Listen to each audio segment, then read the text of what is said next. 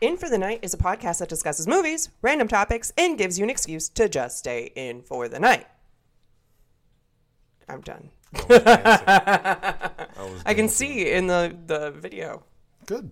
I'm glad you could see it. You're Scruff McGruff today.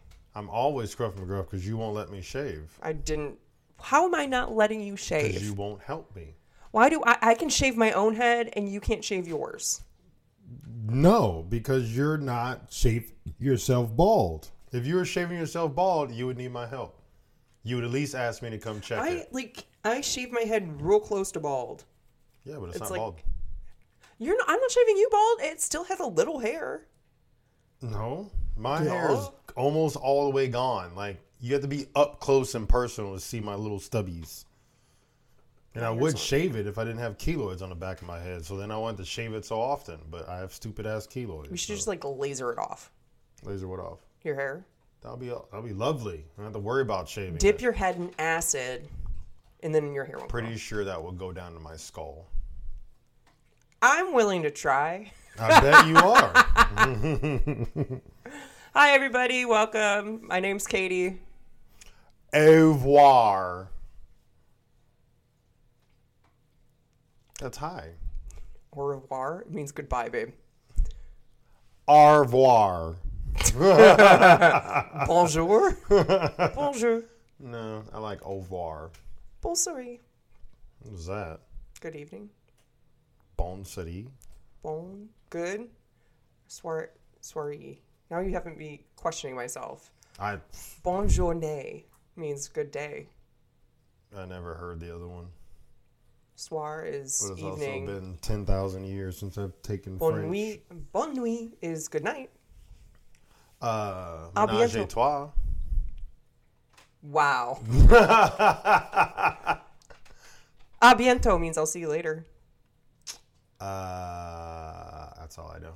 All right, so on top of random languages, so one of my friends, Kay, she might be listening to this. She randomly messaged me late one night saying, hey, we're going to do The Amazing Race. You're my partner, but what we have to do to get ready is get super fit and learn 3 extra languages pretty fluently. And I'm like, fuck, okay, I'm already learning French.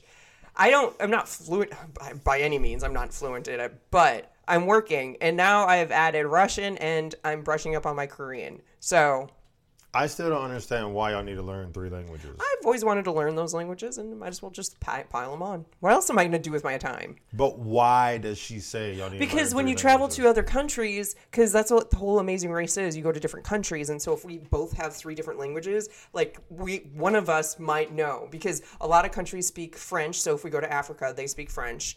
If we go to, Central America or South America, a lot of them speak Spanish. She's pretty fluent in Spanish. So, and then Asia, I can do Korean and Russian. That just leaves, I think she knows German. Maybe I might not go to Germany, and then you be good. The thing is, we don't know, because it's like a guesstimation. You don't know what you're going to... How long is this Amazing Race? Fuck if I know. However long until we win $1 million. You haven't, researched it at all?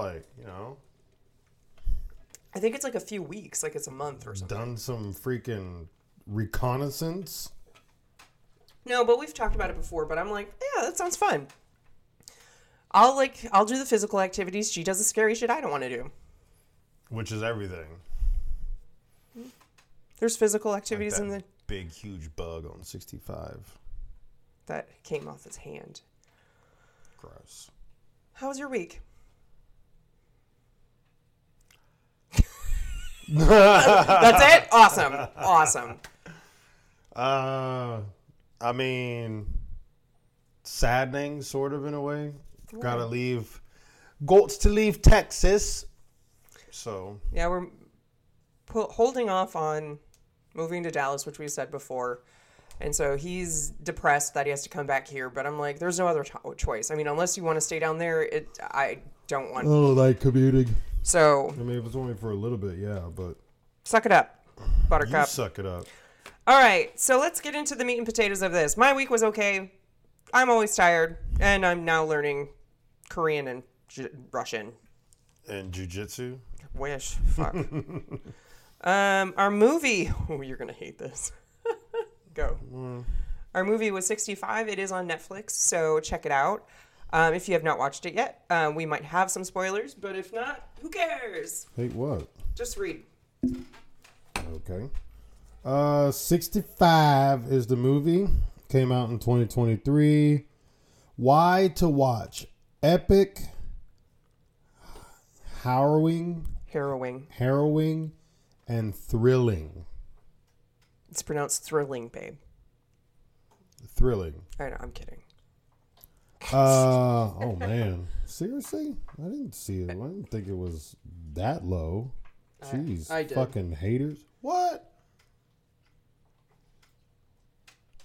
What? I just put my toe in Fifi's mouth. You said I did. I did. I knew it was not going to have high ratings. Oh. I thought you were meaning something else by that evil comment. Like you thought it was worth these ratings, or you thought it was these ratings. I feel that. It's not a high rating for me. You can't score everything a 10, babe. Yeah, there has to be like a range. I don't score everything a 10, but I didn't think it was like this low. Oh, we could just read the scores. Like, I don't. Hater. Hater. We have different tastes, babe. I don't know why. Yeah, you like UHF, which is a terrible fucking movie. That's the first time you said UHF without calling it SUX. It is SUX. It's not a terrible movie. It's old and it's interesting. And the same thing with Pandora's Box. That's terrible. Whatever the fuck, with David Bowie. Whatever the fuck it's called. Oh, The Labyrinth?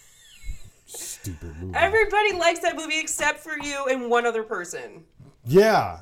Terrible fucking movie. Every girl around that time who watched that movie had a crush on David Bowie. Why? He's terrible at singing and he looks terrible.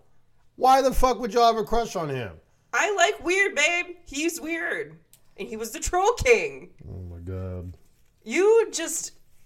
Anyway, read. Terrible. Continue. Terrible. You're terrible. Okay. I read that. So we got a 5.4 out of 10 on IMDb Bizzle. Fucking haters. We have a 34% on Rotten Potatoes. Fucking haters. And then we have 55% of Google users like this movie. How many? 57? Fucking haters. 55. So, should have been 65, and that's like, they should have been that 65 been, yeah, across the board, and then be like, gotcha. Makes sense. Then I'd be like, all right, they did that on purpose. Can't be mad. You guys missed your opportunity. Penis, penile. Oh, yada, yada, yada. Missed an opportunity right there. After a catastrophic crash on an unknown planet, pilot Mills quickly discovers he's actually stranded on Earth 65 million years ago. Now with only one chance at a rescue, Mills and the only other survivor, Koa, must make their way across an unknown terrain riddled with dangerous prehistoric creatures. They could have just said fucking dinosaurs. But the thing is, in the subtitles, because we're old now and we listen to like all the movies on subtitles, it said creature. It never said dinosaur. Except for Tyrannosaurus or Tyrannosaur. Tyrannosaur, yeah. But other than that, it said creature. Like creature growling. Or creatures. Breathing. Yeah. Release date, March 10th, 2023. Director, Scott Beck. I thought you were going to say Scott Baio. Scott, who's that? He's an actor. Oh, don't know who that is. Scott Beck and Brian Woods. And the box office was 60.7 million. Jeez. Well, they had a lot of CGI. Box office means what it cost to make it, right? No, box office is what they got on that first day it was released. Or first weekend it was released. Oh. So how much was it? Did it cost to make it? It didn't it didn't say. Okay. But it probably would cost maybe, I'm saying like maybe 20 mil to like create that at least. I've seen this chick in something. Who is she? She has really good eyebrows. Koa has good eyebrows. What movie was that? Well, she's in Barbie. I want to see that, and I know you don't. She was a girl in Love and Monster. And she was in Awake. That's where I know her from, Awake. Which one was Awake? That was a movie I saw. It's on Netflix. It was actually, I mean, I thought it was pretty good, but it was basically where the people, like, it was like a EMT went off, but it affected like everything, even people's like brain waves, so they couldn't fall asleep anymore. Oh, I wanted to see that. Oh, well, I didn't know that. Rude. But yeah, it was good. But yeah, she was in there. I was like, I've seen this little girl in something. Ariana Greenblatt. We have so he didn't read the characters. So it's Adam Driver, Ariana Greenblatt, Chloe Coleman, which is his daughter, and then Nika King. Nika King. Nick King. All right, so this movie. Let's get into 4 people in it. There's only 4 people in it. Adam Driver. I just cannot get out of my head where I saw him first and foremost, which was the TV show Star Wars.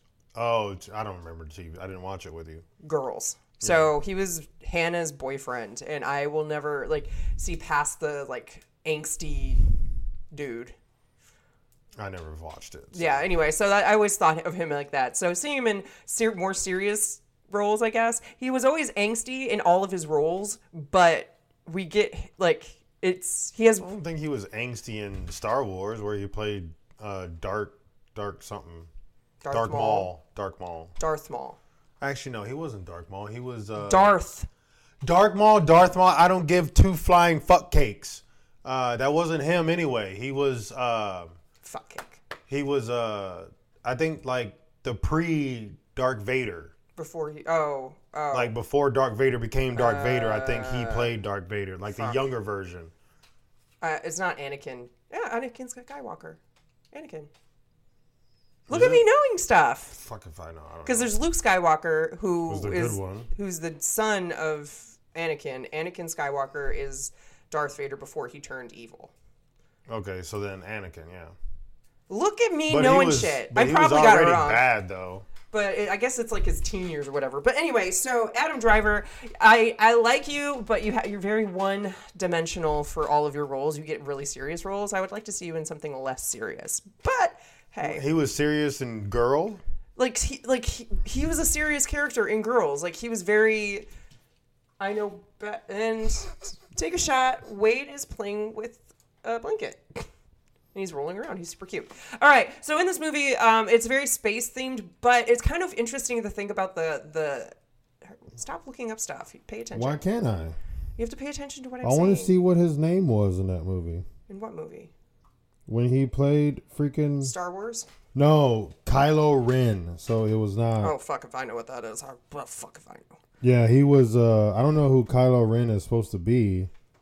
I don't know the whole history on that. Someone else might know. So whoever is listening that knows the whole history of Star Wars, please do not write in. I do not care. I do. So write in. Kylo Ren is his character, his bad guy character in Star Wars. Was it Philo Green?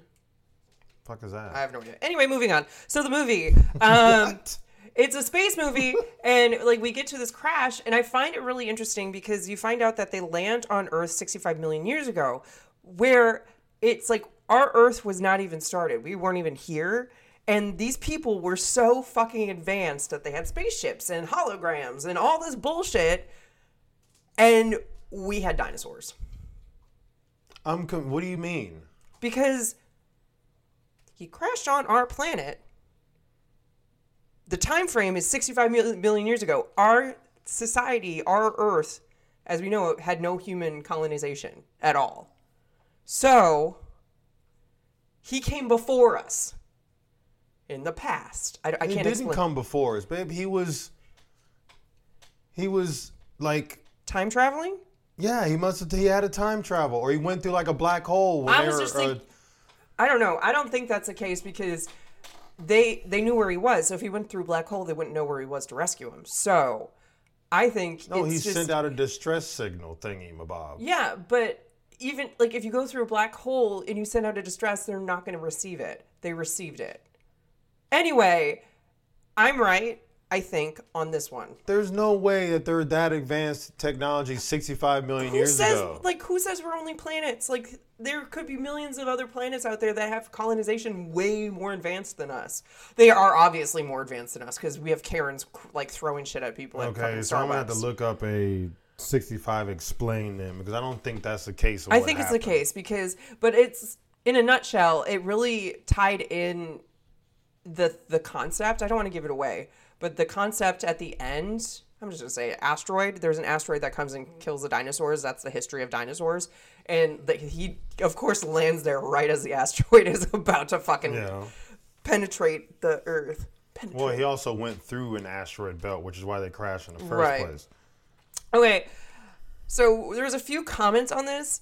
That's probably why it got such bad ratings, because I don't think people don't really know why he was on there 65 million years ago. Because it doesn't explain that. I mean, it's an interesting thought. It's like an interesting, and it makes for, so 65 million years ago, it makes it way more intense because there's dinosaurs running around. You have to worry about them.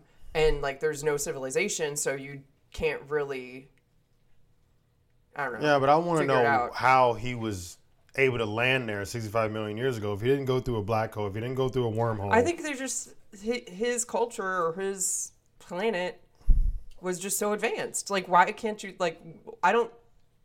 But if they're that advanced 65 fucking million years ago, that means they have like, and so they when have the like asteroid Optimus hit, Primes walking around right now. So when the asteroid hit, maybe they were like, okay, well, that planet's destroyed. And so they never went back. So technically they could be floating around out there and not realize that we're here. And then they drive by and then they lock their car doors and they're like, fuck, kids, do not open the window. Probably. I wouldn't want to land on Earth. Fuck that. It's dangerous. So in the beginning of the movie, before the accident, Adam Driver, also known as Mills, he said, oh, it's a 2-year job. You're like, fuck, I wouldn't go back.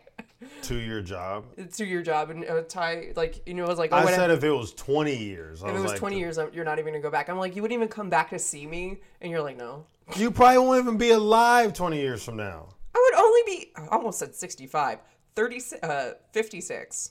Yeah. Math is hard. But 20 years, a lot could happen in 20 years. But you gave me a time frame of when after, if you disappear. A year. A year. I think that's 2 years. 2 years I can agree with. But anything less than 2 years, I feel guilty. And then you pop back up like a year and a day later and I'm like remarried. I just like find the person, we get married instantly. Like I was like, hey, I mean, that's the way it should be, I think. Or we can just have a polyamorous relationship. I don't know what the hell that means. Multiple partners.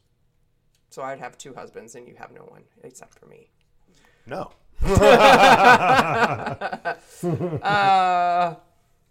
And so 2 years, 20 years, whatever. And then you had a problem in the beginning with a crash. You said he wouldn't have survived. Fuck no. I feel like he would have survived. He was buckled. He didn't go through the windshield. And that thing was hauling ass cheeks. Depending on where he landed, but obviously he landed in, it was like what do you call it?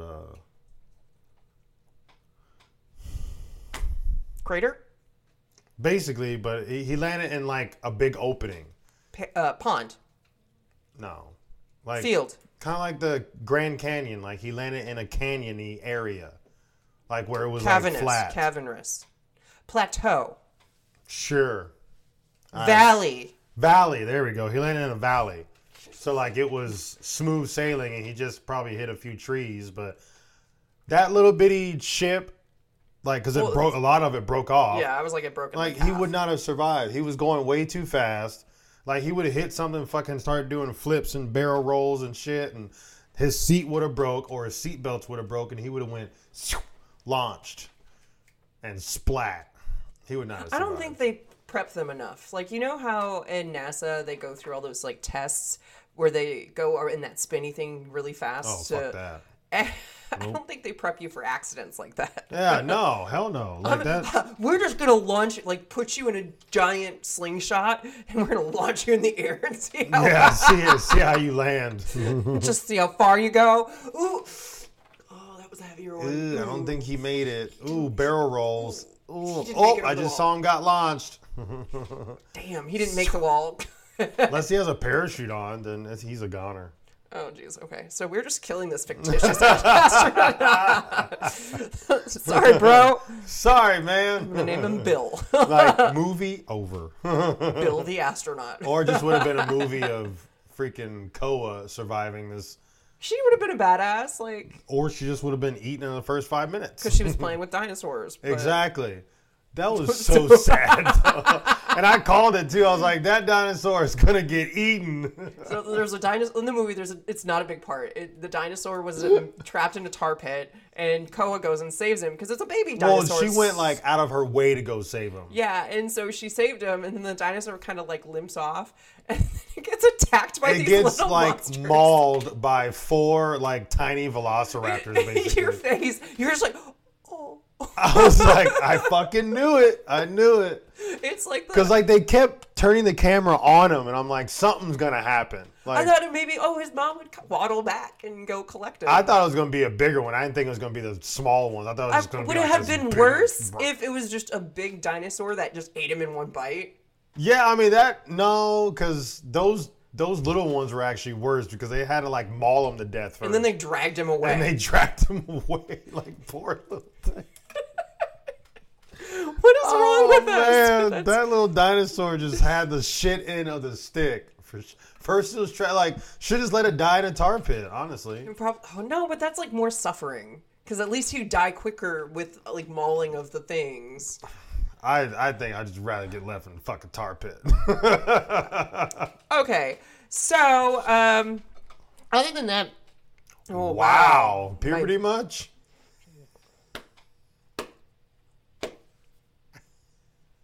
I'm staring. If you're just listening to this and not watching our Patreon page, I'm just staring at him. And now Fifi's here. Take a shot. Fifi's here. All right. So, probably in the camera. The only other, two more things. They get caught in a cave, and I found it very, very stupid. The best thought that he could think of was to throw a bomb into the cave. Well, into the hole that he was trying to break. Right, but what happened is it caved in. Collapse, which I called that too.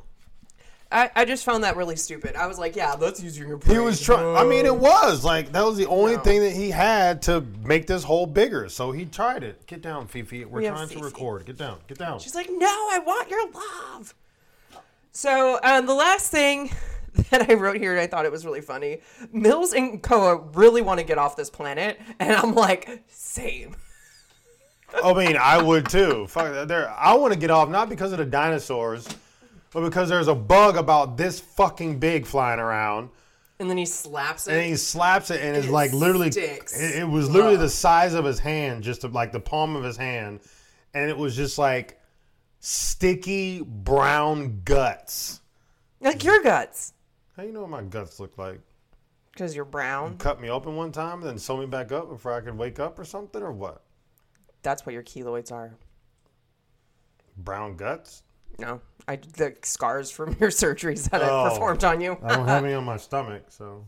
Yet. So you did open heart surgery on me? I'm just kidding. Yeah, I want to get off that planet because of the freaking bugs. Dinosaurs are cool. I would make them my bitches. No, what would happen was you'd see a dinosaur and you'd be like, ah! Scream like a girl and run. I would. Actually, no, I would take that fucking badass gun out that he has and just start shooting them son of a guns. All right, so that's the movie. It is called 65, just the numbers, the numerical symbols, 6 and a 5. It is on Netflix. What is your score? Well, since I can't give it a fucking 10. You can if you really want to. I mean, I wouldn't give it a 10 because I'm still like wondering how he got there. Oh, and then the other issue I had, the motherfucker Mills breathes like throughout the movie. Not like, babe, this dude probably had like 8 hours of sleep in the 3 days that he was there. I understand and he's trying to save this kid. The guy got damaged, I don't know how many times. I understand that. You would be breathing hard too. But it's like... It's not breathing hard. That sounded like you were just giving, Yeah! Woo! I wish I was that Mike. Okay, yeah. what's your score? I was trying to like put the microphone in my mouth, I but don't know. I want to give it a high. I mean, it was entertaining. okay, just give a I score. liked Nobody it. cares, babe. 8. Fuck it. Okay, I'm gonna give it a 6.5 I knew it. because it's 65 and it's Knew 6.5. it. Well, and it was good. I'll probably never watch it again. I would watch it again because maybe we missed something. Maybe there was like a tiny explanation of And then why at the bottom they were it's even like, doing this. he arrived before the people. Didn't go through time space. I like how you space. said all the cave drawings were this 9-year-old girl. Like this 9-year-old girl's just doing all the cave drawings. Family. Family. I mean, I thought it was entertaining. Okay. I'm probably going to add it to my Netflix downloads and watch it again when I'm on the planes. All right. So those are our scores. Again, on Netflix. Watch it. It's okay. Not like She's to me. a hater. It's Don't believe her. She likes in my opinion, it wasn't that good. She likes UHF. So Okay. Anyway, so we're going to go on to my topic. And if y'all remember, if you don't, you'll have to listen to our previous episode. We're going to cover my favorite, not favorite serial killer, but my true. I mean, she's not a serial killer. She only killed 2 people. Yeah, but in a short span of time, I don't know. Anyway, mass killing, double homicide. There you go. I was Okay, like, mass murderer. killing. Her name, she was the person who got me into true crime when I was like 14, and I remember reading all the books on her from the library, and I'm pretty sure the librarian thought I was really weird because that's all I read. Lizzie Borden, okay, so we're going to get into this. We do have a lot of information today, so this might be a longer episode, but guess what? I don't give a fuck. It's all interesting. So we are going to get on this. Sites that I had started, I used Crime Museum and then Majorly Wikipedia. And the dogs are over here, so take a shot. And guess what? Guess what? Wade, stop. Hey. He was pulling on her like belly. No, don't pull on her belly. All right. You get to start. Stop bothering the dogs. Go lay down. Go lay down. No. Go. All right, sorry about that. Take another shot because the dogs are annoying. All right, Ty, you get to go first. Read the first one. I said it 4 times. I was not paying attention because I'm trying to stop them from fighting. Let's see. Number 1. Lizzie Borden took an axe and gave her mother 40 whacks. When she saw what she had done, she gave her father 41. That's a song. Yeah. Lizzie Borden took an axe, gave her mother 40 whacks. When she saw what she had done, gave her father 41. Am I reading number 2 as well? Or just No, one? just read 1. Oh. Did I tell you to read number 2? All right, so Lizzie Borden was born July 19th of 1860 in Fall River, Massachusetts. She's still alive, people. She's very not, because I'll cover that later. So if you're interested in this, her sign is a Cancer. And I decided to read what type of personality a Cancer is. And it is nurturing and loyal. Cancers are also protective of their loved ones. While reserved, they stand on a foundation of strength and aren't afraid to act when they feel it's necessary. And that's from today.com. Hey. What is he doing? I don't know. He's eating something he's not supposed to. Can you just lay down, dude? Go lay down. He's fine. All right. Sorry, Wade is being a baby, and I didn't even know Arrow was under my feet. Yeah. So we are going to start listing the cast of characters, and well, like I said, you didn't even react to the Cancer thing. I was paying attention to him because he's eating something. Do you need to read it again? No. Okay. Anyway, so that's funny. She's a Cancer, nurturer, and loyal. Oh, you told me that anyway. I told you yesterday, but I thought it was funny. Anyway, so cast of characters. Ty, you get to read number 2. We're taking a long ass drink. Come on. I am. Wine, people. Cheers. Do you have wine? No. You didn't bring wine? That's our, religion. I brought my flavored water. Read number 2. You are slacking today. You're slacking. You're being irritating right now. Slacking. You're being irritating right now. Sarah Anthony Morse Borden, mom. Andrew Jackson Borden. Oh, Andrew Jackson. Dad, Emma, not going to say the middle name, Borden, older sister, and Abigail Borden, stepmom. Okay. Wait, so what happened to the real mom? I will cover that. Oh, okay. All right, so Sarah was Lizzie Borden's mom. She's actually pretty cute. I thought she was pretty. She died in 1863 of uterine congestion and spinal disease. And that was under findagrave.com. So I needed to look up how she died. And what is uterine congestion, you might ask? I do ask. Occurs when varicose veins develop around the ovaries, similar to varicose veins that occur in your legs. Varicose? What is varicose Like the veins? blue lines on old people on their legs. All right, so then we get Andrew Borden, who's the papa. He was born in 1822, was of English and Welsh descent, okay? So he grew up in very modest surroundings and struggled financially as a young man. Oh, excuse me. Burpees. Now, despite being the descendant of a wealthy and influential local resident, Andrew eventually prospered in the manufacture and sale of furniture and caskets, which is weird. You make furniture and you're like, what else can I do? Caskets.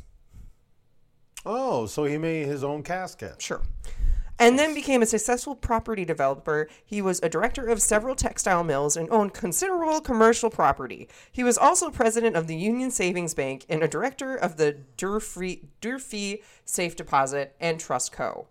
At his death, his estate was valued at $300,000. Do you know how much it is nowadays? 20 million. No. $9,630,000. That was close. As of 2022. So that number was close. Half.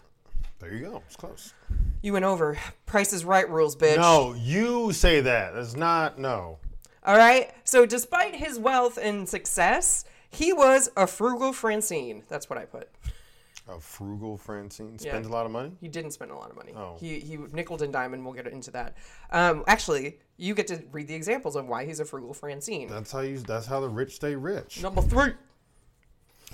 For instance, the Borden residence lacked indoor plumbing, even though at the time it was a common accommodation for the wealthy.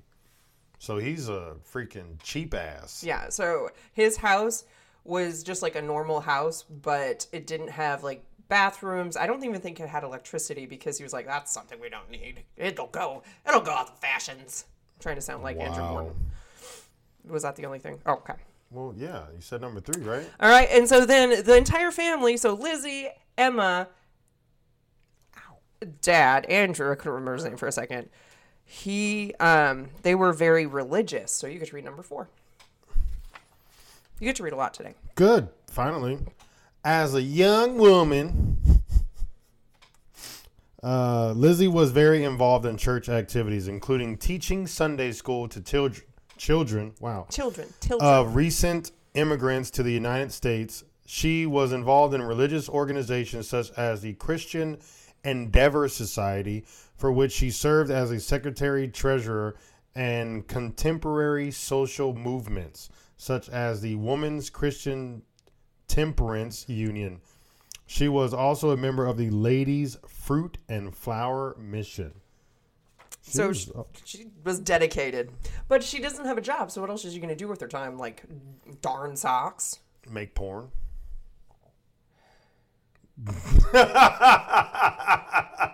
Sure. What? Sure, whatever. All right. Is this the time of Jack the Ripper? Yeah. Oh, it is? Oh, wait, no. So, I think Jack the Ripper was in the 1700s. So it's so way before I believe. this. I don't know. Wow. I thought you knew everything. I don't know. Smarty Jack the pants. Ripper, because like I know about so many. Or should it be Jackie the Ripper, since they thought she was a woman anyway? Well, Jack, you know why they call him Jack the Ripper, right? Because it was like it was kind of like John Doe. It was like Good, you remembered. a basic name or whatever the hell you want to call it. Jack the Ripper time period. Beep. Oh, It is around the same time, isn't it? August and November of 1888. So about 20. Oh, actually, like three years before the murder of Lizzie Borden murder. So it actually happened like in tandem. Oh, wow. Interesting.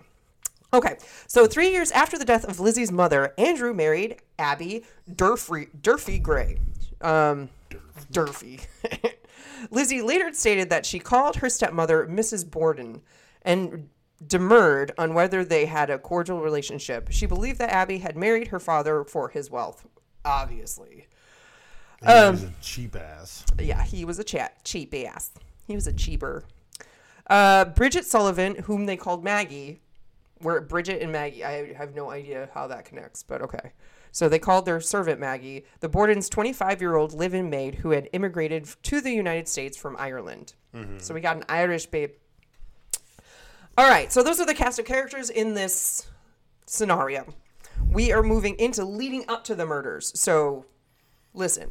Tensions began to rise. You get to read number 5. 5 and 6? No.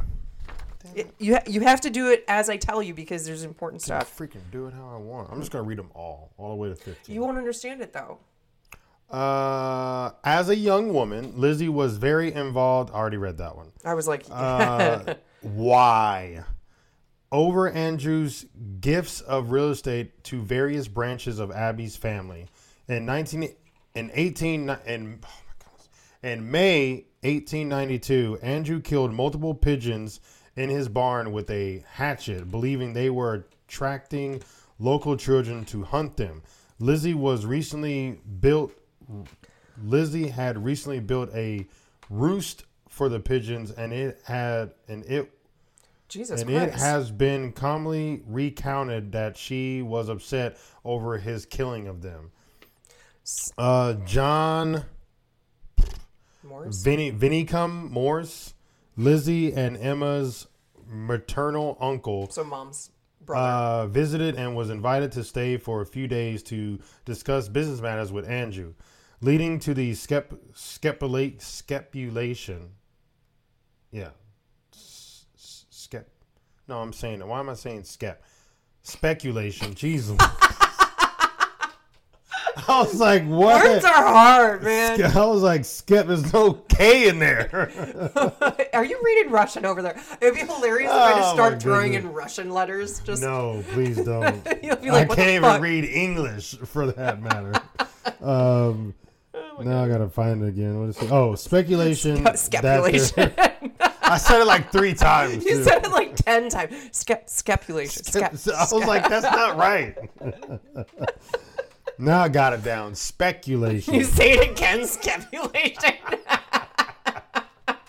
I'm like, fuck it, here. I knew I shouldn't have given you so much. Maybe you shouldn't. Just lie. I think we learned. You have to practice. I just need like half of 1 page. That is it. Speculation that their conversation, particularly about property transfer, may have aggravated an already tense situation. So the thing that what you're reading is that there was Andrew was a frugal Francine, but he gave a bunch of real estate to Abby's family. Oh, that's what I would like. Servant, the stepmom. Oh, the stepmom is Abby's.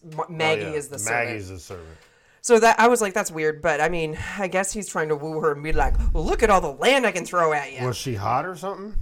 No, she was portly. Ew. Then why was he? Do you know what portly means? No. Fat. Then why was he? I mean, he was old and she was there. She like was probably super good at Head sucking Johnson. Dick. Yeah. I don't want to think about it.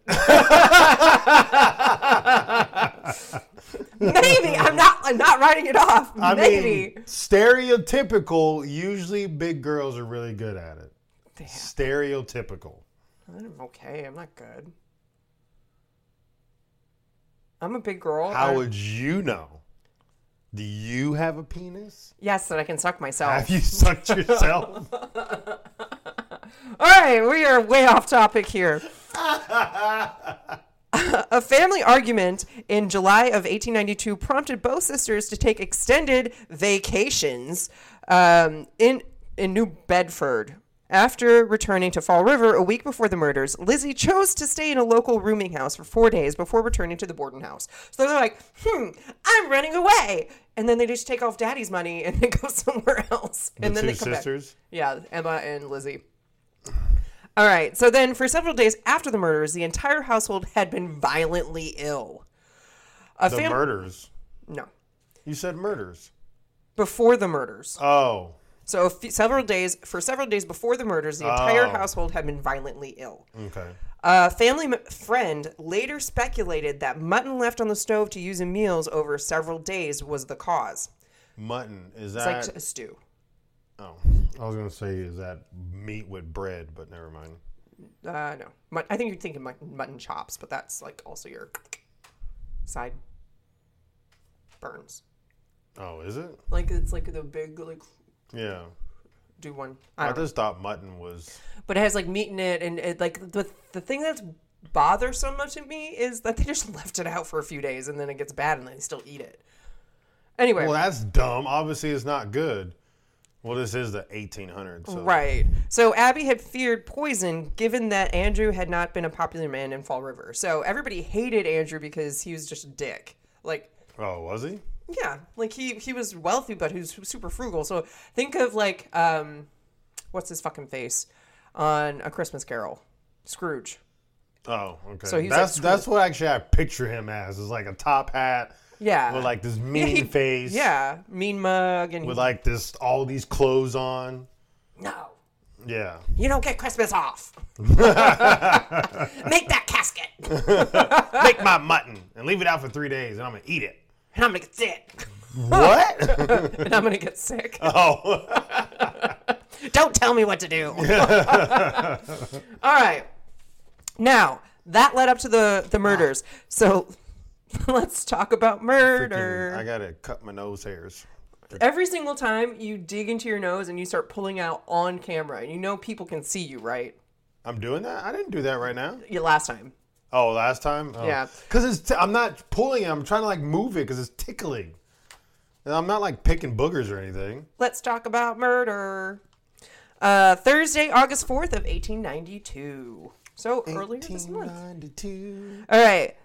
Morse, so remember, John Morse was the uncle, maternal uncle. He arrived in the evening of August 3rd and slept in the guest room that night. After breakfast the next morning, so August 4th now, at which Andrew, Abby, Lizzie, and Morse and Sullivan were present. So again, Sullivan is the maid, so Maggie. Andrew and Morse went to the sitting room where they chatted for nearly an hour. Morse left about 8:48 a.m. to buy a pair of oxen, because people just randomly do that. Like they go buy ox. Yeah. And visit his niece in Fall River, planning to return to the Borden home for lunch at noon. So he was going all over. He had tasks to complete, so he went. He's gone. All right. Andrew left for his morning walk sometime after 9, so he left a little bit later. Between 9:30 and 10, Abby, the stepmom, went upstairs to make the guest bed, even though cleaning the guest room was one of Lizzie and Emma's regular chores. Mm-hmm. Even though they have a maid. That's what the fucking maid's supposed to do. Yeah, right. What was the maid doing? She was sick this day, so she was upstairs resting because of the mutton. That sat out for 3 days? Yeah. According to... that had to smell. Like... The fuck? It smelled like stew, and they're like, it has a nice fermented There's no flavor. way it smells like stew. It has a nice fermented waft. It smells like Famunda cheese. Famunda cheese? Oh. I was like, seriously? Like non-showered Famunda cheese. I'm like that cat who smells broccoli. I know that cat is hilarious. It's like... That's me. All right. According to the forensic investigation, Abby was facing her killer at the time of the attack. Number 6. Abby was facing her killer at the time of the attack. Oh. So she was looking at the killer. Looking at Lizzie. Yeah. Or the killer. We can't say exactly who. Stop bothering her. All right, babe. 6. Oh, my nose itches. She was first struck on the side of the head with a hatchet, which cut her just above the ear, causing her to turn and fall face down on the floor, creating contusions on her nose and forehead. Her killer then struck her multiple times, delivering 17 more direct hits to the back of her head, killing her. So Jesus. that's like overkill. Like hell yeah, that's overkill. I'm sure like the second one, she had already broke the skull. Because the first one hit her just above the ear. She turned and fell on the floor facing down. So I wonder, like, she hit her, like, hatchet I'm pointy assuming, end? I don't know which side. I think probably if it's a right-handed person and they swung it and hit your head, it would hit it right above the ear. And so then it was like this way. Maybe it twisted her and she fell down. What side did it say? Struck her on the side? Or just it's the side of the head. So I'm thinking it has to be her left side because if it's a right-handed person with a hatchet. But if it's a left-handed person with a hatchet, it would have been the other way. So on the right hand. This side. Right. Yeah, right side. But anyway, she lay face down. So in the room, because I've seen pictures of this because I've studied it a lot. In a room, so think of the door, it's square. It's a square. The door to the room is on this side. The bed's in the middle, and she was found on the other side. Because it was like by the bed, but on the other side of the bed. So if you're walking around upstairs, you wouldn't be able to see her. But we'll get to the rest of that. Okay, is that all for 6 for you? Yep. Okay. So Andrew returned around 10:30 a.m. His key failed to open the door, so he knocked. Strange happenings. Yeah, why would the key not work? So Maggie went to unlock the door. Finding it jammed, she uttered a curse. Fuck. So you're going to read creepy point number 1. Oh, it was jammed. The door was jammed. Number 7, please. Creepy point. She was... Oh, wait, shit. She would later testify that she heard Lizzie laughing immediately after this. She did not see Lizzie, but stated that the laughter was coming from the top of the stairs. This was considered significant as Abby was already dead by this time, and her body would have been visible to anyone on the home's second floor. Okay. So Maggie removed Andrew's boots and helped him into his slippers because he broke it. No. Oh.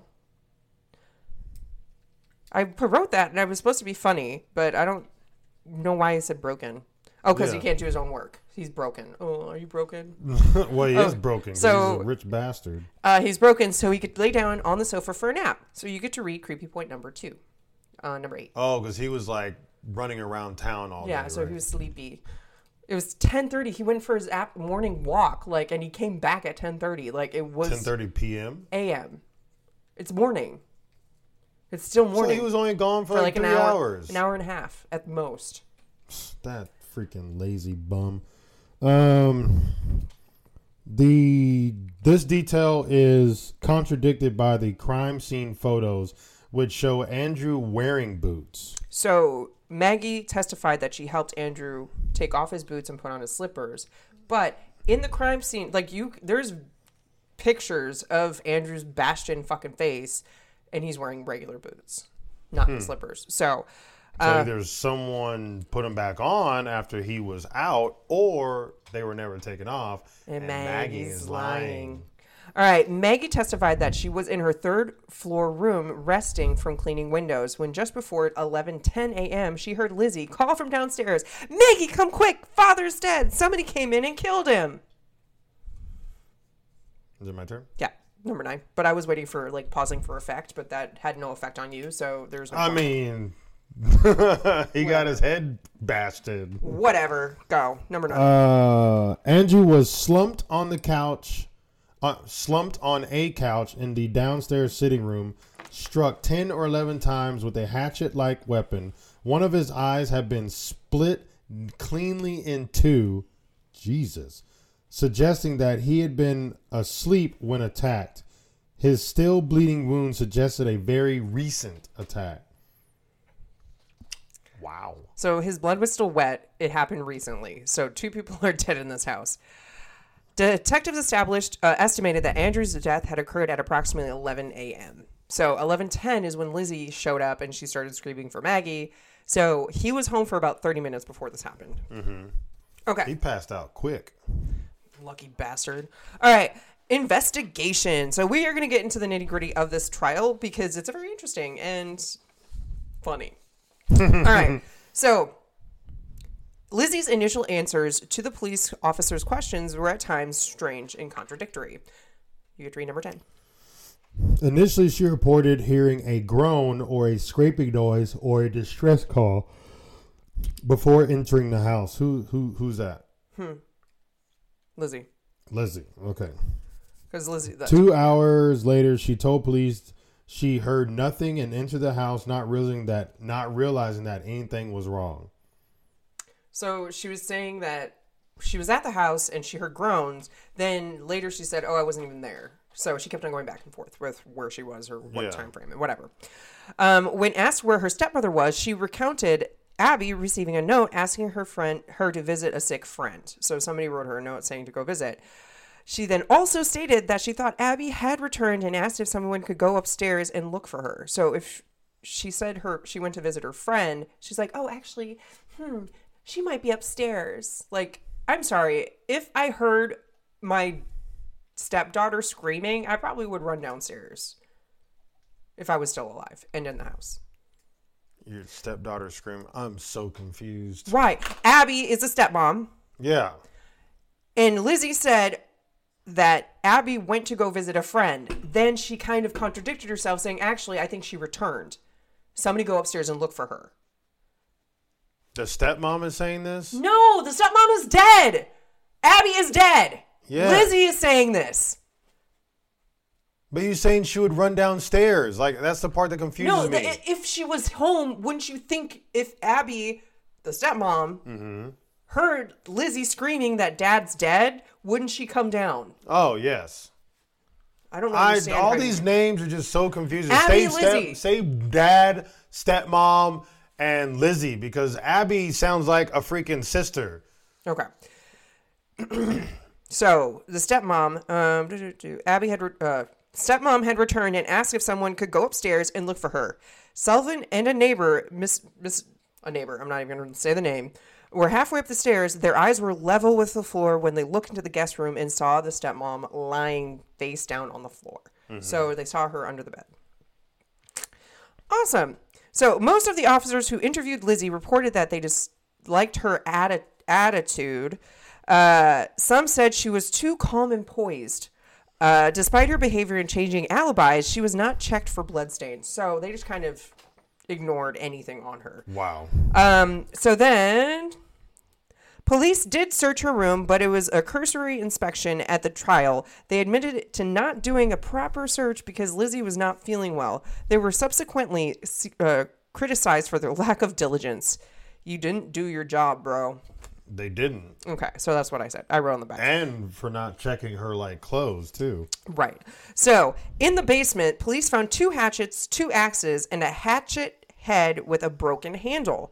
The hatchet head was suspected to be being the murder weapon, as the break in the handle appeared fresh, and the ash and dust on the head, unlike that on the other bladed tools, appeared to have been deliberately applied to make it look as if it had been in the basement for some time. So, they are saying that this hatchet that was broken looked like to be used recently. And so to cover it up that it was used, somebody sprinkled dust on it to make it look like it was there for a while. After they cleaned it, I'm assuming? Sure. However, none of these tools were removed from the house, so they just left them there. Because of this mysterious illness that had stricken the household before the murders, the family's milk and the victims' stomachs removed during autopsies performed in the Borden's dining room. So autopsies were done in their dining room. The fuck? They don't have a morgue? They do. Were tested for poison, but none was found, so they were not poisoned. Residents suspected Lizzie of purchasing hydrocyanic acid in a diluted form from the local drugstore. So the reason why she was asking about this, because this type of chemical helps clean fur. So she had a seal fur coat or something that she wanted to clean, and so she was asking at the drugstore about it. But she never actually purchased it. Alice Russell, so Lizzie's friend, Lizzie and Emma's friend, the friend decided to stay with the sisters the night following the murders, while Morris spent the night in the attic guest room. So the friend is there now, chilling. The next day. The next day, so after the murders. Contrary to later accounts that he slept in the murder site guest room. So he could no longer stay in that guest room because that's where he was originally, but then the stepmom was killed in that room. Yeah, so I wouldn't get to sleep in there either. But they think he might have. He just was like, yeah, this was the room I stayed in, so I'm going to stay in here anyway. Okay, so police were stationed around the house on the night of August 4th, during which an officer said he had seen Lizzie enter the cellar with her friend, carrying a kerosene lamp and a slop pail. He stated he saw both women exit the cellar, after which Lizzie returned alone. Though he was unable to see what she was doing, he stated it appeared she was bent over the sink. What was she doing? She was probably cleaning off her clothes that she wore. All right. So we're moving on to August 5th, the day after the murders. Morris left the Borden residence. It was mobbed by hundreds of people. Police had to escort him back to the house, so he couldn't leave. August 6th, the following day, police conducted a more thorough search of the house, inspecting the sisters' clothing and confiscating the broken handle hatchet head. 2 days later? Right. So, I think maybe we should go search stuff now. Jesus. It's really hot out today. Maybe we can do it tomorrow. Oh, it's still really hot. Tomorrow should be cooler. We can do it then. Like, they could have burned all the clothes and hid all the fucking... That's one of the theories. That's what she did. She burned her clothes in the... Something moved over here. Anyway, okay, so you get to read number 11. That evening, a police officer and the mayor visited the house, and Lizzie was informed that she was a suspect in the murders. Well, no shit. Oh, was that it? Yep. Oh, okay. August 7th. The next morning, Russell, so the friend, entered the kitchen to find Borden tearing up a dress. She explained that she was planning to put it on the fire because it was covered in paint. It was never determined whether it red paint, that I was painting something with red. It was painting her dad and mom's face. It was never determined with a hatchet as a tool. That should not be funny. It was never determined whether it was the dress she had been wearing on the day of the murders. So, was it? Was it not? We don't know. Mm-hmm. So we're going to go talk about the inquest. So August 8th, Lizzie appeared at the inquest hearing. So this is before she was officially served. Mm-hmm. She was refused her family attorney. There was something legal about it. I can't remember what, but I was not about to put it on here because there was a lot of hard words. She had been prescribed regular doses of morphine to help calm her nerves, and it is possible that her testimony was affected by this. Well, yeah. I want morphine to calm my nerves. Freaking morphine is like a hell of a drug. Shit's strong. And it does. That's why it says on there not to drive cars or machinery. I want to take a bunch of morphine and drive a car. I bet you want to. Did you ever wonder, like, I saw something and it always made me laugh because I think like that. When it says, oh, please do not operate heavy machinery while on this drug. Yeah. I think cranes. Well, yeah, big things. Cranes, bulldozers.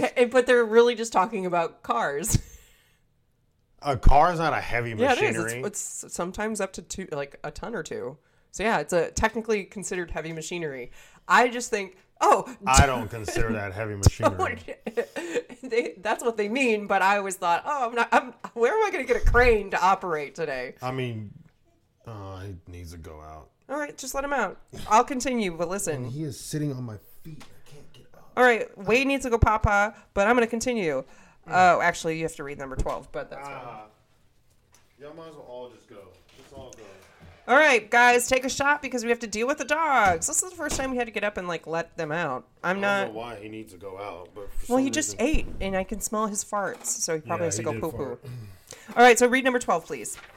Can you still see me on there? Whoop. Yeah. Can you hear me? Papa, can you hear me? What is that from? Fiddler on the Roof. No. Yes, but it's some other movie, but damn it. Her behavior was erratic, and she often refused to answer a question, even if the answer would be beneficial to her. She often contradicted herself and provided alternating accounts of the morning in question, such as saying she was in the kitchen reading a magazine when her father arrived home, then saying she was in the dining room doing some ironing, and then saying she was coming down the stairs. So she's just lying her fucking ass off. Well, maybe not, but she is also on morphine. Remember, she's kind of drugged up. So she's if she only took like 2 or 1, or I think it's normally 1 pill, that would not make her act like that. Unless she drank with it. I just find it's funny. This next portion makes it interesting. So on August 11th, Lizzie was served with a warrant of arrest and jailed. Mm-hmm. The thing is, the term is innocent until proven guilty. That's not what happened. No, it's not. Okay, so the inquest testimony, the basis for the modern debate regarding Lizzie's guilt or innocence was later ruled inadmissible at her trial in June 1893. So she was jailed to June. And when was this was August? So August. So almost like 8 months. Yeah, 9 months. Damn. All right. So contemporaneous newspapers. That's a word. Contemporaneous newspapers. Articles noted that Lizzie possessed a it's supposed to be stoic demeanor and bit her lips, flushed, and bent toward Attorney Adams. It was also reported that testimony provided in the inquest had caused a change of opinion among her friends to have heretofore strongly maintained her innocence. That was hard. It was. There's so many words. Now you know my struggle is So real. the inquest received significant press attention nationwide, including an extensive 3-page write-up in the Boston Globe. So they famous now. On November 7th, a grand jury began hearing evidence on November 7th. Well, I put the date there and I put it twice. And December 2nd, Borden was indicted. Indicted, thank you. I don't know how to pronounce it. Indictment is a formal accusation. Mm-hmm. That looks weird. Accusation that a person has committed a crime. Okay. So that's the formal thing. So indicted. But the C is silent. Why? Indicted? Because there's a C in indicted. Anyway. So trial and acquittal. On June 5th, 1893, Lizzie's trial took place in New Bedford. The prosecutors were Hosea M. Knowlton and William H. Moody. Defending was Andrew V. Jennings, Melvin O. Adams, and George D. Robinson. But, Ty, read number 14. 14. 5 days before the trial's commencement, on June 1st, another axe murder occurred in Fall River. This time, the victim was Bertha Manchester, who was found hacked to death in her kitchen. The similarities between the Manchester and the Borden murders were striking and noted by jurors. However, Jose de Mello, a Portuguese immigrant, was later convicted of Manchester's murder in 1894, as determined not to have been in the vicinity of Fall River at the time of the Borden murders. So there's this other dude who did a murder, and it was so similar to the Borden murder that they were like, fuck, we got the wrong guy. But they proved like he wasn't even close by. Like he had proof that he wasn't nearby the Borden house. What do you mean got the wrong guy? He still was murdered. Well, no, Lizzie. No, Lizzie. Like Lizzie's parents? Let me explain before you talk. They were considering that this guy who did this Bertha's murder was the guy who killed. I get that. Borden. Okay. When I said, "Oh, they got the wrong guy," I was talking about Lizzie being arrested because she's in jail. Well, if you say wrong guy when it's a woman, that's going to confuse me. Whatever. Okay. Moving on. So here's a prominent point of discussion in the trial. The hatchet head found in the basement was not convincingly demonstrated by the prosecution to be the murder weapon. So the prosecution didn't push it that was the murder weapon. They were like, it was not. They thought it was a baseball bat? They did not convincingly sell that as the murder weapon. Because usually prosecution wants to lock up Lizzie, but they should have pushed it, being like, oh, she hit it and the thing, the proof, blah, blah, blah. Yeah. But they didn't push that. So prosecutors argued that the killer had removed the handle because it had been covered in blood. One officer testified that a hatchet handle was found near the hatchet head, but another officer contradicted this. And I'm like, get your shit together. Because the police officers are just bumbling. Terrible. They're like tripping over each other. It's kind of like a fucking, this Three Stooges situation. Mm-hmm. Though no bloody clothing was found at the house, the friend testified that on August 8th, 1892, she had witnessed Lizzie burn a dress in the kitchen stove, saying it had been ruined when she brushed against wet paint. During the course of the trial, the defense never attempted to challenge the statement. So the defense was like, whatever, you can't prove that you saw her. It's what you said. It's hearsay. I I like how they're like on Lizzie's side. Well, that's their job, the defendant. Oh. They defend her. So Lizzie's presence at the home was also a point of dispute. Read number 15. According to testimonies, Sutherland entered the second floor. So I'm assuming, Sutherland's the maid, yeah. Maggie. Maggie entered the second floor at around 10:58 a.m. and left Lizzie and her father downstairs. So that's, yeah. So they're saying that she left. Like you didn't see any of this. Like you didn't see that at all. Maggie didn't see anything. Yeah. All right. But Lizzie told several people that at this time she went into the barn and was not in the house for 20 minutes and possibly a half an hour. Hyman Lubinsky testified that the defense that he saw Lizzie leaving the barn at 11:03 a.m. and Charles Gardner confirmed the time. So 2 dudes saw her leaving the barn at 11. So that's true. Like 2 guys were like, yeah, Lizzie was in the barn and we saw her leave at 11:03. Like, how would you know? Exactly. I don't have a watch. Like, maybe they had a pager. So at 11:10 a.m., Lizzie called the Maggie downstairs, told her Andrew had been murdered, and ordered her not to enter the room. Instead, Lizzie sent her to get a doctor. So that time frame is very important because they were saying he got murdered about 11. She was in the barn until 11:03, and then she found him at 11:10. So from the barn to the house could potentially be a 7-minute walk, depending on how fast she walked. Mm-hmm. Okay, so that's possible. So the defense in my brain at this point is winning because the time frame works out perfectly. She was in the barn for at least 30 minutes. The mom was murdered at about 10:30, and then the dad came home around 11, or died at 11, came home about 10:30, and the mom got murdered about. I mean, she still could have killed them all. Of course. Well, they're saying she went into the barn. What time did they say she went into the barn? So for about 20 minutes, she said 20 minutes, possibly half an hour, she was in the barn. So she left at 11:03, so it was about 10:30-ish that she went into the barn.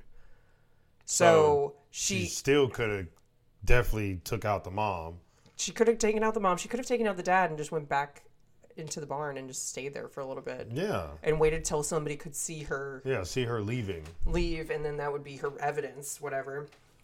Okay, so both victims' heads had been removed during autopsy, and the skulls were admitted as evidence during the trial and presented on June 5th, 1983. Upon seeing them in the courtroom, Lizzie fainted. June 20th, jury went to deliberation. Guess how long they deliberated? I don't even know what that word means. Just about it? Yeah. Oh. 5 minutes. No, an hour and a half of deliberation. The jury acquitted Lizzie Borden of the murders, so she got free. She got out free. Upon exiting the courthouse, she told reporters she was the happiest woman in the world. Yeah, because she got away with murder. Yeah. All right, so now we get the fun part. I mean, all of it's fun to me, but we're going to get into the theories. What happened? Is, yeah, we think Lizzie did it, but there's other possible things. All right. Excuse me. Lizzie, although acquitted at the trial, Lizzie remained the prime suspect in the father and stepmother's murders. Writer Victoria Lincoln proposed in 1967, so people are obsessed with this case as well, that she might have committed the murders while in a fugue state. Do you know what a fugue state is? No. Like sleepwalking. Like you don't really know what you're doing. Like you're shocked or something and you like go do shit. So another prominent suggestion was that she was physically and sexually abused by her father, which drove her to kill him. Possibly, and she just hated her stepmom. She's like 2 for 1. Who gives a fuck? There is little evidence to support this, but incest is not a topic that would have been discussed at the time, and the methods for collecting physical evidence would have been quite different in 1892. So that's something they wouldn't talk about, but it's possible that he molested. Yeah, but looking at her pictures, she's like scary looking. All people during that time were scary looking. So it's like, but you said the mom was good looking. She was aight. Like, she wasn't like the worst. Like, I've seen a picture of Lizzie. If the dad was messing around with that, I mean, but he did he did like scary women. Abby. He looked scary himself. Yeah, I guess that's true. So I mean, like, what is it? Likes. No, you say it a different way. I can't remember how you say it. Like, you say something. I can't remember. Don't yuck somebody's yum. I mean, that works. All right. So mystery author Evan Hunter, better known as Ed McBain, in his 1984 novel Lizzie, suggested that Lizzie committed the murders after being caught in a tryst with Maggie. Mm-hmm. So McBain elaborated on his speculation in 1999 interview, speculating that Abby, stepmom, had caught the two together and had reacted with horror and disgust, and that Lizzie had killed Abby with a candlestick. But she didn't kill her with a candlestick. Right. She had, they had sharp edges at the bottom, usually, so it would fan out. So it could similarly match a hatchet, possibly. But the thing is, that's probably why, like, if she reacted in, like, horror and disgust, like, that's probably why she bashed her head in, like, 20 times. So that's a possibility. Mm-hmm. So I think that could possibly. She made a confession to Andrew. Okay, so after she killed the mom with a candlestick, she went downstairs, confessed to Andrew when he returned home, but killed him in rage with a hatchet when he reacted exactly as Abby did. He further speculated that Sullivan disposed of the hatchet somewhere afterwards. So they were both in on it. And Maggie, that's why Maggie was having a hard time keeping her story straight as well. Well, because they're both trying to, like, lie. Yeah. I don't think that one was it. I mean, they could have been messing around, but I think because it's said in there that he was asleep when he was first struck. Possibly. There's no proof. Like, there's no proof because his head was so fucking mangled. Like, you couldn't really prove anything. Like, True. there's pictures of both of them on the internet. I hate to say I like looking at them, but they're very interesting. Well, I want to look at them. You never showed me. I can show you in a second. Okay. So, in her later years, Lizzie was rumored to be a lesbian, but there was no such speculation about Sullivan, so Maggie, who later married a man she met while working as a maid in Butte, Montana. Sullivan died in Butte in 1948. That's crazy. She lived into the 1900s. Allegedly, she gave a deathbed confession to her sister in which she stated that she had changed her testimony on the stand in order to protect Lizzie. Now, this is my theory. Mm-hmm. I think Andrew was updating his will in the near future to include the stepmother, Abby, but Lizzie didn't want to share the will with her, so she murdered her family in the nude, so she wouldn't get blood on it. Murder her family in a nude? Mm-hmm, naked. Well, I know what nude means. So that was my theory because that came up a couple times. It's the Lizzie Borden movie with Christina Ricci on it. It kind of showed that, which I find fascinating. And then there's a new Kristen, what's her fucking face? Twilight. You had it, Kristen Stewart. I couldn't think of the last name. Kristen Stewart. She's in it, and I didn't know they made a remake of it, so I want to see that one eventually. All right, so that's Lizzie theories. Those are the Lizzie theories. Now we're going to move on to a different person. So we are going to go on to John Morris and read number 16. Lizzie's maternal uncle, who rarely met with the family after his sister died, but had slept in the house the night before the murders.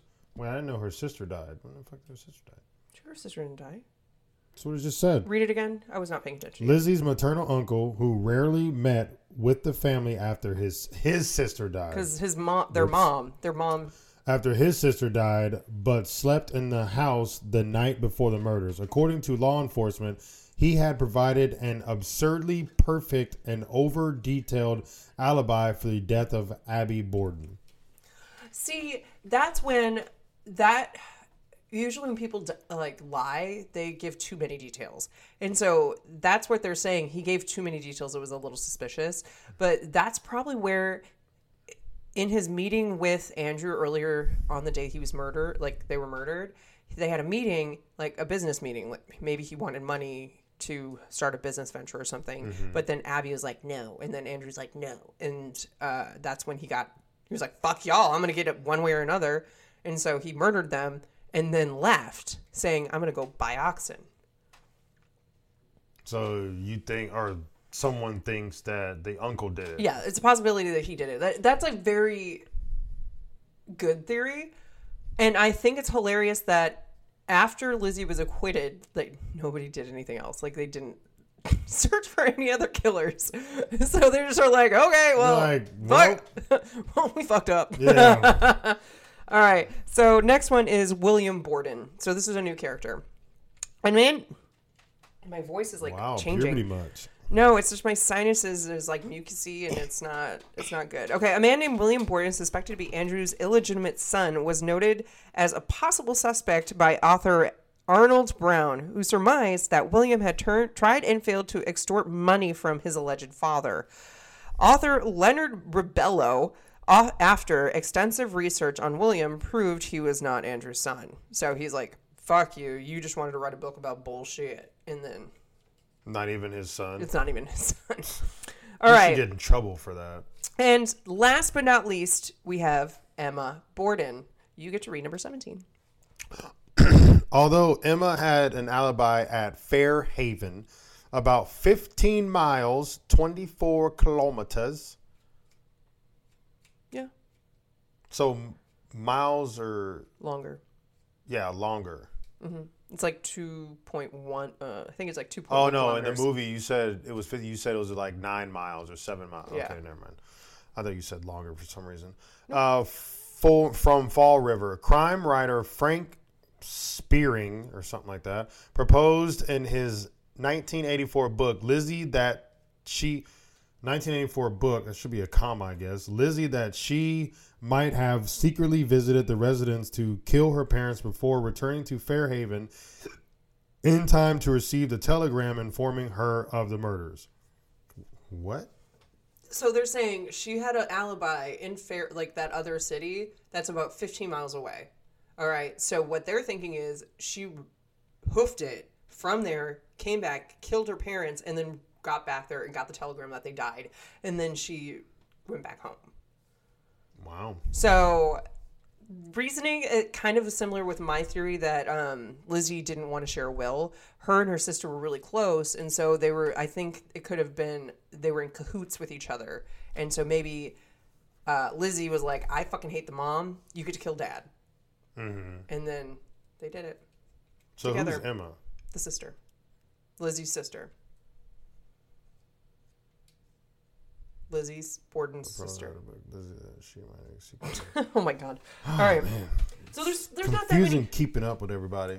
It is what it is. All right, so it says like Emma had an alibi in Fairhaven. Like, she did. I thought she was visiting a friend who was sick, or she was just visiting a friend in Fairhaven. Mm-hmm. But it's not that far away. She couldn't do like back and forth. Because it's what. 50 miles is pretty fucking far, especially if you're walking. She's not walking it. She would ride a horse. I mean, or take a carriage. Carriage, okay, yeah. Is cars back then? There's cars in. This says 19... Oh, no, that's a book. 19. When were cars invented? I don't think they had a car, but I know they... when... I thought they were invented in the 1800s. Invented... 1886. So they could have had a car. Could have, but I highly doubt it because he was such a frugal fan. Yeah, he's Francine. such a cheap bastard. All right, later life. So after the trial, the Borden sisters moved into a large modern house in the Hill neighborhood. The Hill neighborhood in Fall River was like the fancy place, like where all mansions are. Lizzie dubbed their new house Maplecroft. They had live-in maids, a housekeeper, and a coachman. So they got the will money. They got all the money. And now they're like, getting Fuck you, bitches. Making it rain. Okay. Damn. So Lizzie began using the name Elizabeth A. Borden because she was convicted of murder but then got out. Despite the acquittal, Lizzie was ostracized by Fall River society, obviously. Her name was again brought into the public eye when she was accused of shoplifting in Providence, Rhode Island in 1897. So she was pulling a Winona. Pulling a Winona? Because Winona was, like, arrested for shoplifting. I don't even know who that is. Winona Ryder? Oh, isn't that the actress? Yeah. Oh, okay. Jesus Christ. All right. In 1905, shortly after an argument over a party that Lizzie had given for actress Nancy O'Neill, Emma moved out of the house and never saw her sister again. So they hated each other. She was later accused of having a relationship with Nance O'Neill. So they think that she was a lesbian with that actress. Lizzie? Yeah. Damn, I thought they were close, Emma and Lizzie. They were, but since she was just having parties all the time and doing things that Emma didn't approve of, Emma moved out. She's like, fuck this, I'm out. I'm out of here.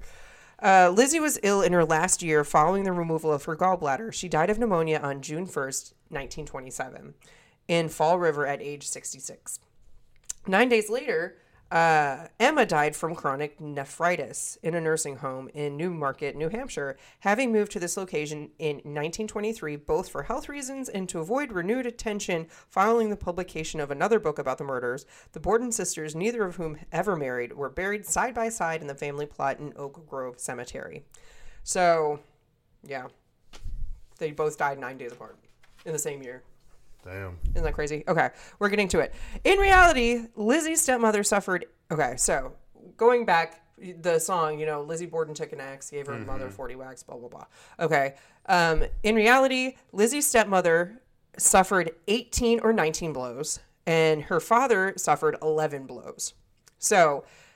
Now, we know the first part of that rhyme, but the rhyme has a less well-known second verse. So, Andrew Borden now is dead. Lizzie hit him on the head. Up in heaven he will sing. On the gallows she will swing. On the gallows. Isn't that... Like where they get hanged. Yeah. All right. Last but not least. No, we're almost done. Okay. They can chill. You get to do number 18. Death facts. At the time of her death, Borden was worth over $250,000. That's Abby? Lizzie. Oh, fuck. Lizzie was worth over $250,000, equivalent to $5,652,000 in 2022. They're just going to keep scratching at the door. Right. I'll get them. Just keep on reading. She owned a house on the corner of French Street and Belmont Street, several office buildings, shares in several utilities, 2 cars, and a large amount of jewelry. Jesus. Yeah. She had a lot of money. Damn. I mean, how much did she get from the Death? Trust or whatever the fuck? Well, I mean, he was Andrew was worth like $9 million. Come on, Stop, Wade. dude. Stop. You chose to come in. Sorry, guys. Take another shot. Actually, take 2 because I had to go open the door because they're annoying. And then now he's whining. Let's see. She left $30,000, equivalent to $678,000 in 2022, to the Fall River Animal Rescue League. Oh, she's my favorite person. And $500, which is equivalent to $11,000 in 2022, in her trust for perpetual care of her father's grave. Like, so somebody would That's weird. Clean off her grave. Yeah, I go back and forth a lot. Is that all? No. Her closest friend and a cousin each received $6,000, which is equivalent to $136,000 today, substantial funds at the time of the estate's distribution in 1927. And numerous friends and family members each received between $1,000, which is $23,000 in 2022, and $5,000, which is $113,000 in 2022. Damn, she's just spreading money all over the place. I mean, she died. There's no point to keep it. I mean, yeah. So I guess she made a will, I'm assuming. Mm-hmm. Yeah. Rich people usually do. So, what was it? 500 and... So I wonder if that was 511 in a trust. Okay, so she only left 500. So, I mean, how long would that last for cleaning her father's grave? Is that just like a one-time thing? I have no idea. I didn't question it. It says in trust for perpetual care of her father's grave. All right. So, final thoughts. Who do you think did it, and what was your favorite theory? Fuck if I know. I mean, the fact that Maggie lied on the stand and obviously Lizzie lied I mean, whether she was on drugs or not, I think they both had like something to do with it. Either Lizzie did both, or Maggie, because didn't the stepmom treat Maggie like shit? I mean, she was just a servant, so. So I think probably Maggie took out the mom, and then Lizzie took out the dad. Yeah. Because then that's why she was still upstairs and heard Lizzie scream. Because I feel if Maggie was upstairs on the 3rd floor and then Lizzie killed Abby on the 2nd floor, you would hear some commotion, because that wouldn't be a quiet situation. You would definitely hear it. It's not like the mom or the dad would not scream at all. Right. Like they're getting fucking whacked in the head. Right. So, I mean, they could have been knocked out and not made noise, but I don't know. So my 2 favorite, I really like the theory that Abby caught Maggie and Lizzie in a tryst, and she freaked out, and that they both killed her. And then they went, Lizzie went downstairs, and she's like, I fucked up, Dad. I need your help. And then he freaked out. And then... Yeah, but the fact, like, I would think a man would be able to handle himself. I don't know if you get hit in the head. Like, with a hatchet. Like, okay, so for one, if my daughter came downstairs with a hatchet in her hand and she's telling me this, like, I would be, for one, like, ready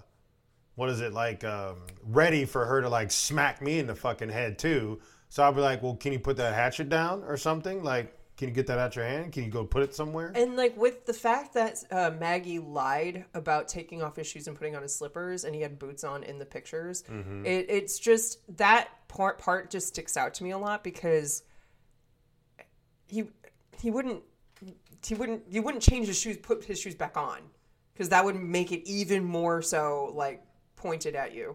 So, I think he farted. It sounded like Fifi growled.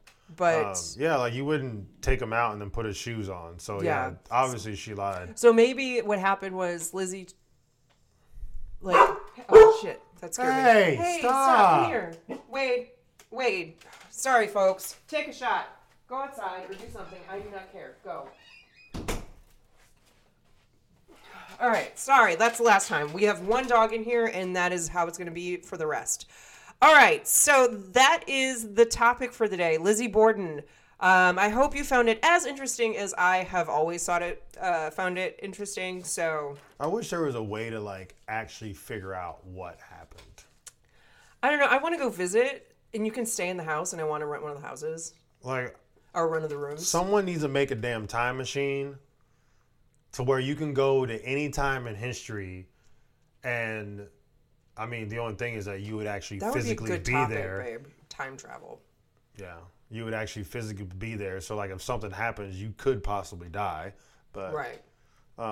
Just the fact of going like, I would do that one, Lizzie Borden, just to see what exactly happened. Oh fuck yeah! And then I would do John Bonet. Oh hell yeah! And Zodiac. And Jack the Ripper. Probably all of them. Like all the ones that people don't know, like what actually would happen or who it was. I would want to see who it was. That to me is very I don't know. I like the other theory. I like the uncle, the Morris one, where he. Yeah, I mean, he could. It's possible because he's a man, and he could have got met up with Andrew back, and he killed him, and then went upstairs and killed the wife.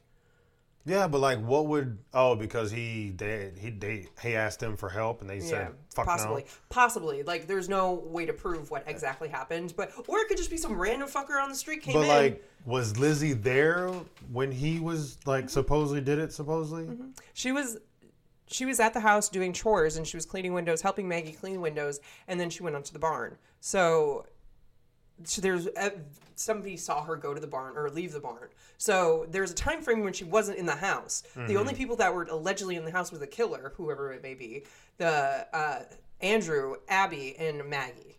So those are the only people in the house at this time. Well, see, even then, the fact that no one heard anything while people were getting killed in the house, and it's a 3-story house. Mm-hmm. There's like I'm assuming it's not. Is it like a big house? Like it's weird. Like the floor plan. All the rooms kind of connect to each other. And so you would hear someone. Right. Like, that's weird to me. So either it wasn't Andrew and they were all, or maybe they were all in on it, but I don't think Andrew got any money or anything, right? Because at least that wasn't said. Andrew's the dad. I mean, Morris. the uncle. So uncle, I don't think he got any money from the will. So I don't think he did it. But the thing is, if Lizzie and Emma liked their uncle, he possibly could think if they got the will, then they would share money with him. So that's like connecting to that theory. Whereas like he could be like, yeah, oh, like Lizzie and Emma love me. Like they'll give me money if I ask them for it. So they had to cut out the middleman, which was Andrew and Abby. And then... Yeah, but that's what I'm saying. Like, she didn't give him any money. At least that wasn't in death facts. But you don't know if she gave him money or not before, because I didn't list that. I don't even know. Oh. So. I mean, but that would also prove definitely a good point. So, yeah, I'm pretty sure they would not have, like, record of that. So we're going to go visit Massachusetts. I want to do like the Salem witch trial area, and then I want to go see Lizzie Borden's house and do the tour there. And then you can stay the night there, which would be cool. Yeah, so we can like, maybe Andrew would come and talk to one of us and be like, that's why we would need a Ouija board. This is what happened, bro. And then like very distastefully, they let you sit on the couch and pretend to be dead. And then lay on the floor and pretend to be dead. Yeah, I wouldn't do that. I know, that's rude. But anyway, so we hope you enjoyed that topic. Next episode, I get the movie, Ty gets the topic. So I chose the movie just today. I had a different one planned, but I'm doing this one because we needed something a little lighthearted. We're going to do A Man Called Otto. 65 was lighthearted. It was a man and his new daughter trying to escape a planet. Sure. So A Man Called Otto, I heard it got a lot of raving reviews, so hopefully it's good. It is on Netflix. And it has Tom Hanks in it. So my boy, Tom Hanks. What up? And you get the topic. What's your topic? I can't remember how I worded it. Wrongful convictions. Yeah, wrongful convictions. So we're doing convictions. Somebody got convicted wrongfully and they got put to prison. And we're going to because there is a lot of them. There's a lot of them. I'm probably going to narrow it down and see and like possibly cover like basics on it, but I'll see how the notes go. All right, take a final shot. We have our only dog in here. And she's shaking the table. But anyway, we hope... So apologize for all the delays and the getting ups, but at least we're here. So we hope Oh, actually, we need to do a run through our thing. We're Not Qualified is coming up, so please write in for the night 69@gmail.com or go to our website, inforthenightpodcast.com. Also... you can find other stuff on our website. What is our other stuff? Patreon and merch. Yeah. Patreon merch. If you want to see our beautiful faces making weird stuff. I just squished my face, so you'd be able to see that. You can see my scary smile. Yeah. You can join Patreon and witness all of them. And see pictures of videos of our dogs every once in a while when they jump into my lap. When they're super cute. Other than that, please rate and review. We really appreciate it. It helps us out. We are trying to grow this podcast and hope everybody becomes In for the Nighters. Anyway, we hope we gave you a reason to stay in for the night. And until next time, peeps, peace out. Peace out. Peace out.